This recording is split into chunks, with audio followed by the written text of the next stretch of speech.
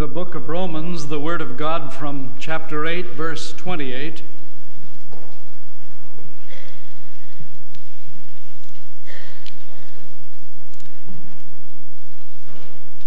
The VBS Bible School workers will meet tonight at 5 here in the church in room 202. We know that in everything God works for good with those who love Him, who are called according to His purpose.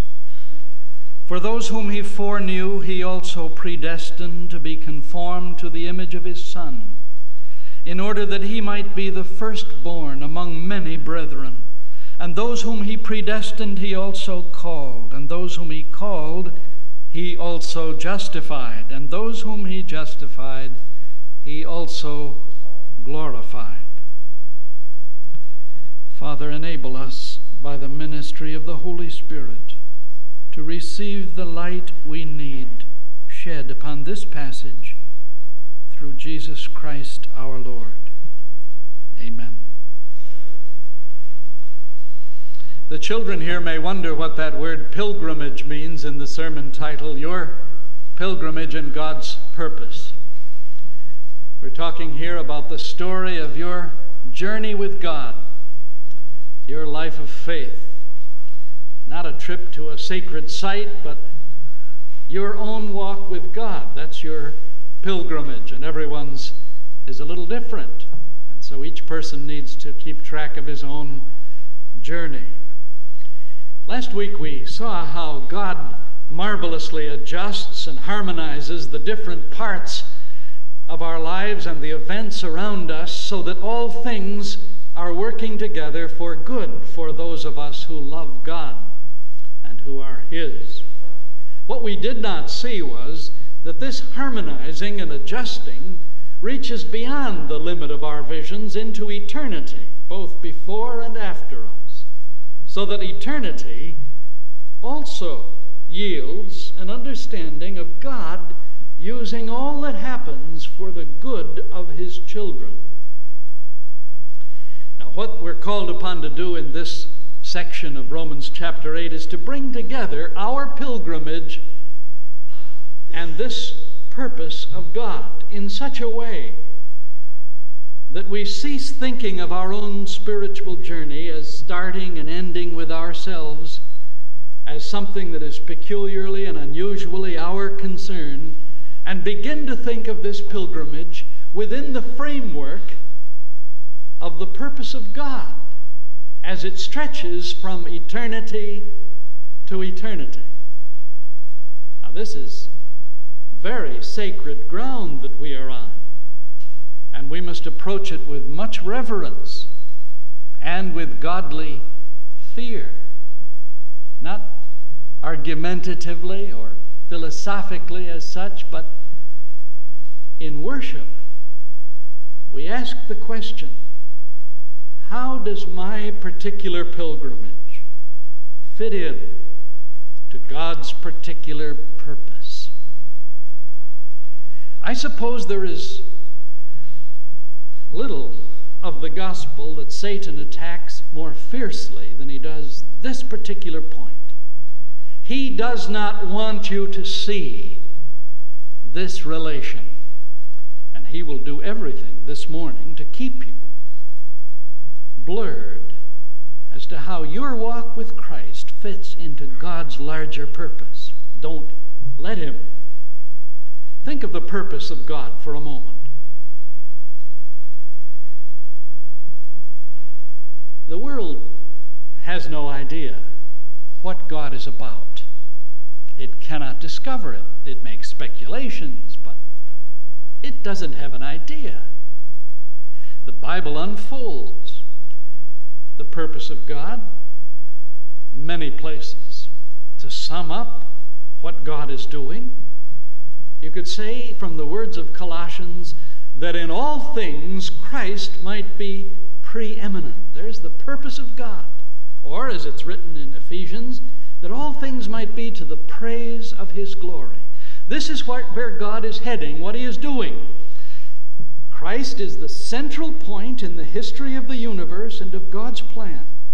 And all the things that God does move toward the honor and glory of Christ displayed before the angels and before men. That's his grand purpose, that every knee might bow and every tongue confess that Jesus Christ is Lord, to the glory of God the Father. You ask, what is God's purpose? That's it. Now, every purpose has subsidiary purposes under it. And under this grand purpose of God is the secondary or contributing purpose, which is described here in this passage. And it is that those who love him be conformed to the image of Christ. In other words, the more people are like Jesus Christ in character, the more his glory and power will be enhanced. It's a marvelous thing to have a grand character, but it's much more marvelous to reproduce that character in many others. That enhances the glory. And so, if a whole company of men and women reflect a likeness to Christ, that enhances the glory and honor to Christ. And therefore, this is the subsidiary purpose. The main purpose is the glory of God in the glory of Jesus Christ. And the underlying secondary purpose is that there be many who are like him, who are his sons. Now, you can have likeness in different ways. There can be an accidental likeness. You may walk along, find a stone, pick it up and say, "My, it's just like a fist." That's an accident that that stone resembles a fist. Or you can take a penny and say, that's like Abraham Lincoln. That's a derived likeness. That likeness arises out of the subject. And the likeness that the saints have to Christ is not accidental, but derived. It comes from him. It is because they are joined to him and have one nature with him, that inside the essence of the believer is more and more like the essence of Christ, and so the outward expression begins to resemble him. Conformed to the image of Jesus Christ. And this process goes on throughout our life, in which more and more sin and error are chiseled away from us, and finally it reaches its consummation and fulfillment when we are made completely like him because we see him as he is. Oh, what a grand purpose, and what a joyous underlying purpose or subsidiary purpose. That's what is meant here. Those who are called according to his purpose. Never think of the purpose of God as a set of eyeglass lenses. I'm always interested when I go to the eye doctor to watch him substitute a whole series of different lenses to see if he could find the one that'll just fit me. It's trial and error, and I always think, I could do that.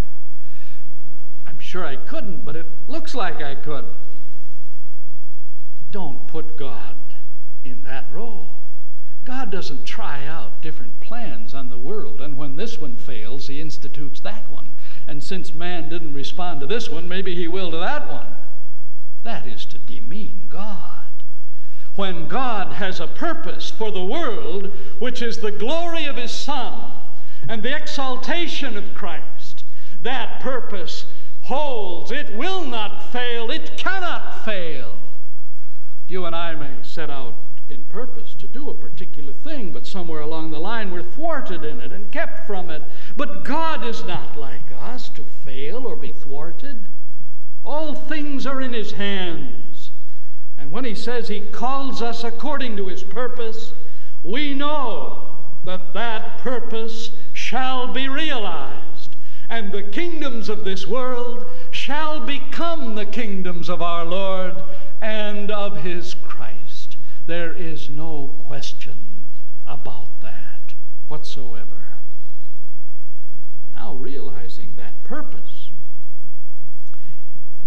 we begin to say, well, how does this fit in with my salvation and where I am? Well, just hold that for a moment and realize that whenever anyone sets out to do a project, there are stages in the completion. A man who's building a garage draws a plan and digs the footings, erects the walls and puts the roof on, pours the floor. He has in his mind certain stages through which that will go. And God doesn't achieve his purpose with a snap of the fingers. He could, but he doesn't. He has these milestones. And if you see these 5 milestones in the carrying out of the purpose of God, you can begin to trace your spiritual journey and see from whence you came and where you are going. And you'll have a grander grasp on your own walk with God. There they are. They're right there in verse 29 and 30. Those whom he foreknew, that's the first milestone. The most important of all of the 5 is this one. Those whom he foreknew. Another way to translate it might be those whom he foreloved. A more literal way might be to say those in whom he took a divine and active delight. That is, not simply that he knew what they would do, and knowing that, he proceeded to cause them to do it. Not that, as if it depended on theirs, but that God knew them in the sense of ordaining and choosing and loving them before the foundation of the world. Now, we know this from many passages in Scripture where this same word is used. For example, when God speaks through the prophet Amos in chapter 3, he says, "Of all the nations of the world, Israel, I have known you." Now, God knew what all the nations were going to do, of course. But he said, "Of all of them, Israel, I have known you," meaning that I have taken a special delight in you and ordained you to be peculiarly my own. Those whom he foreknew before the foundation of the world, not by any merit of Israel or any size or anything lovable, but God, mysteriously, wisely, without any favoritism, without any partiality, without restricting their human freedom, God foreknew them. That is, he loved them ahead of time and made them his own. How beautiful. We see it come to flower when Jesus said to the disciples, "You did not choose me, but I chose you and ordained you." I chose you. That's the first milestone. Now take that second. Those whom he foreknew, he predestined to be conformed to the image of Christ, the image of his Son. This word predestined has 2 words in it that you'd find interesting: pro and horizo. In the Greek, pro, of course, meaning beforehand, and horizo meaning horizon. A horizon sets the limits or boundaries of what you can see. Can't see beyond it. And when God predestines, he sets the limits or the horizon to which this life will attain. He sets the target for which this life is destined. And what is the target? To be like Christ. And so the predestination of those whom he foreknew is that they would enjoy a conformity to the Son of God. Don't ever say that God's predestining work is bondage. It is the greatest kind of liberation. Because if you came into the church this morning thinking that somehow in the stars or in the numbers your fate was sealed and that you could not go any farther than a certain limit, that it was fatalistically said that you were bound to a certain job or talent or activity. How liberating to realize that your predestination means the sky's the limit. You can go as far as you want in likeness to Christ, because that's the very destiny for which you have been foreknown of God. I know of no greater liberation than telling a man the stars have no control. The numbers in the universe have no bearing and no reality, and the eternal God's will for him is that he be like Jesus Christ. Now take that third and most glorious and central of all of these great milestones. Those whom he predestined, he called. Now this is a particular moment in history when the wise and loving God actually carries out in a human heart that which he purposed to do before the foundation of the world, and that which he predestined to do. Now he does it. It's a little like an architect who has laid out the plan for a field to become a shopping center. Now this certain yard of earth over here, he has it planned that that's going to be scooped up. And it's all on the drawing, but the land is just there. Then comes the day when a man in a bulldozer comes along and actually scoops it up. And what was planned and what was destined happened to that particular earth. The scooping up is the ministry of the Holy Spirit, in which he comes and calls a soul, and laying his own mighty hand upon him, draws him. But my illustration is bad, and at least this point, it sounds as if the earth had nothing to do with the bulldozer. And of course, the human soul is never saved against his will. No one is browbeaten into the kingdom of heaven. What happens in this calling is a beautiful thing. The Spirit of God gives the soul such a view of Christ within that instead of spurning him any longer, he runs to him and embraces him. That's calling. The Spirit of God enables the one who before had detested the kingdom and not wanted Christ at all, now he causes that soul to love him and want him fiercely. That's calling. And it never fails. The Spirit of God comes and calls. The human heart, faced with such a view of heaven and of our glorious Redeemer, cannot do otherwise than say, "Yes, Lord, I come." The fourth milestone is given. Those whom he called, he also justified. This one who is called by the Spirit is in a wretched condition. He is sinful and vile before a holy God, yet he wants Christ. And what does God do?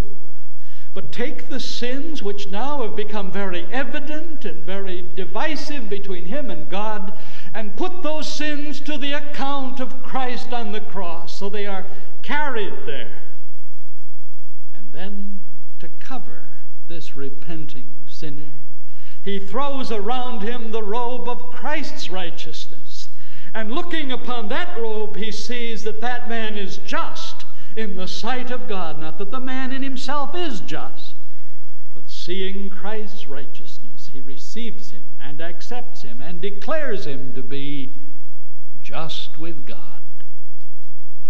And those whom he justified, he also glorified. An astounding word. It means that all of the results of sin and evil which come from my character and which have lingered in me even since my calling, that all of the weakness and death itself, all of these are completely and finally removed from my life, and I stand in the presence of God cleansed and upright and full of joy, made in the likeness of Jesus Christ. Oh, what a glorious moment that is. That is the great anchor point of the Christian pilgrimage. That's the moment toward which we are moving, that we shall be glorified. This comes about when the believer dies or when Christ returns. It is at the moment when we see him, we are changed into his likeness, and so shall we ever be with the Lord. Sometimes Christians are led astray by theologians who claim that eventually everyone's going to be glorified. That if we wait long enough, hell will be emptied, and at last all creatures will see the face of God. But there is no such promise in the Word of God. Do you see how the golden chain begins and links eternity? Those whom he foreknew, he predestined. And those whom he predestined, he called. And those whom he called, he justified. And those whom he justified, he glorified. One cannot receive the glory without the calling, or the predestining, or the foreknowing, or the justifying. Be very careful of a creeping universalism, which is everywhere in the Christian world, and which is utterly anti-biblical. We see it, for example, in Revelation, where we read that the devil and the beast and those who belong to them and followed them are cast into the lake of fire. If you lose your sense of the everlasting destruction and perdition of the wicked, the nerve of gospel outreach will be cut in your heart, and you will have betrayed the great truth of the Scripture. Those whom he justified, he glorified. For if ever anyone entered heaven without the justifying work of God, the angels would have to blind their eyes. They could not look on that unforgiven sin. The Son of God would have to hide his head. He who is spotless and without wrinkle, who is utterly separate from sinners, how could he suddenly welcome them into his bosom? And the holy and righteous Father, who is of purer eyes than to behold iniquity, how could he welcome into the Father's house unwashed, unrepentant, unjustified men and women? These then are the great milestones of God's purpose. And God wants you to see your pilgrimage as part of this grand chain of his. He therefore wants you to walk it with great confidence. One of the precious truths of our faith is called the preservation of the saint, which means that God, having foreknown you and predestined you and called you and justified you, will certainly complete the process. That's why this last word is spoken in the past tense. Those whom he justified, he also glorified. They haven't been glorified yet, many. We haven't been glorified yet. But it is spoken of as if we have. So certain and sure is the reaching of the destination that the Apostle Paul can speak of it as an accomplished fact. They were glorified. In God's mind, you have already been glorified, and you will surely reach that destination. You will be preserved. That's a wondrous truth. Don't anyone say, well, if I believed that truth, I think I'd go out and start sinning. How can you, who believe that God will keep you in the honor of his religion and of his Son all the days of your life, turn around and give yourself to its dishonor? No, quite the contrary. Those who hold this truth most dearly seek holiness most fervently. Did not our Savior say, "No one will pluck you out of my hand"? No one. That plan of God, which has been hammered out on the anvil of His grace, cannot be thwarted by human will. His purpose shall be accomplished. And this is why men and women of God from earliest days have faced courage with danger, and have faced with perplexity with great confidence and with great joy, because they knew that those whom He justified, He also glorified. So walk your pilgrimage, friend, with the confidence that you will be preserved to the end, and walk it with love. If you begin to meditate on this golden chain, love for God will be kindled in your heart. Do you realize, just ponder for a moment, how God, before you were ever born, before your parents were born, how He loved you. He foreloved you. Does that not cause love for Him to glow in your heart? And for His people? Because He foreloved them too. Who are you not to love them and embrace them? And are you not desirous then of the greatest kind of holiness? If in fact your destiny, having been set from eternity, is to be in the likeness of Christ, shall you not then be even now hurrying toward that similarity?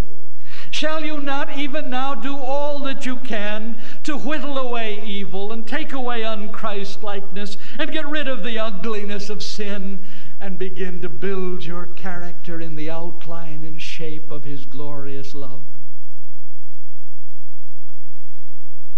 You see, we don't know that we are God's by some mysterious intuition, as if we would say, well, I have a feeling inside of me that I have been chosen.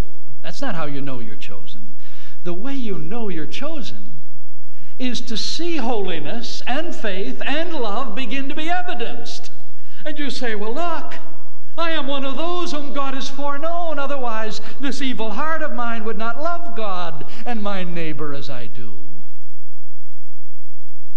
Don't fool yourself into saying, because I say I'm one of the elect, I am, if there's no evidences to that effect.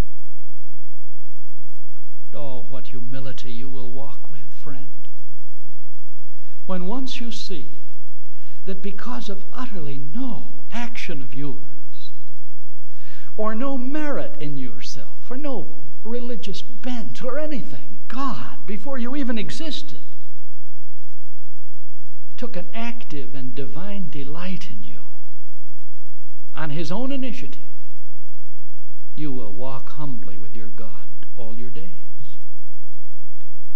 And your sufferings, when you see that glory that's going to be, the sufferings of this present world are not worth comparing with that. You'll be able to endure and bear the deepest kind of disappointment and pain in the light of what shall be.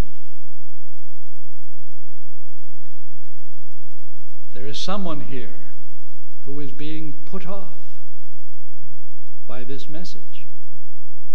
The chain is too high for you to grasp. You haven't believed in Christ.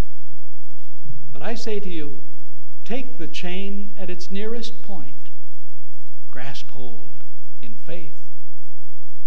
Because all who believe in Christ will be saved. Take Christ. And no one who believes in Him will be condemned, not one. And all are freely invited to come to Christ. You are invited to come to Christ. No window has been shut upon you. Take hold of the chain. Believe in the Lord Jesus Christ. Clutch Him to yourself and let His purpose be realized in you.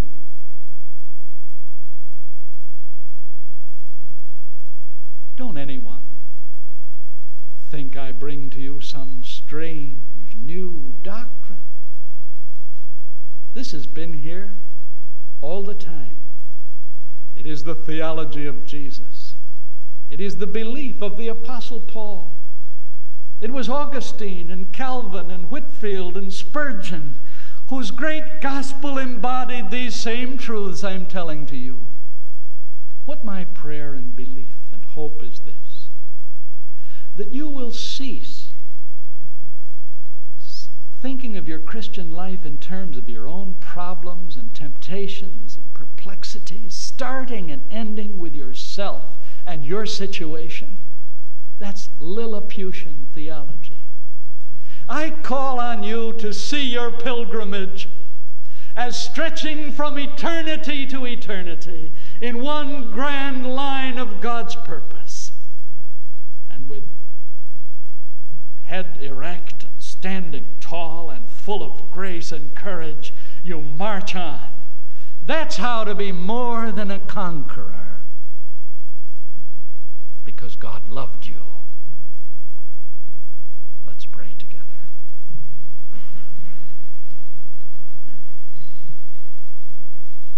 Oh, blessed and gracious Lord, faced with the wonder of your purpose and all that you have done, we marvel and we rejoice. We take hold of the chain where it is near us. Believe on the Lord Jesus Christ, and you shall be saved. We take hold of the chain, and we will live our pilgrimage, Lord, not in small personal terms, but in the large and grand scheme of your purpose. So may it be for us. In Christ's name.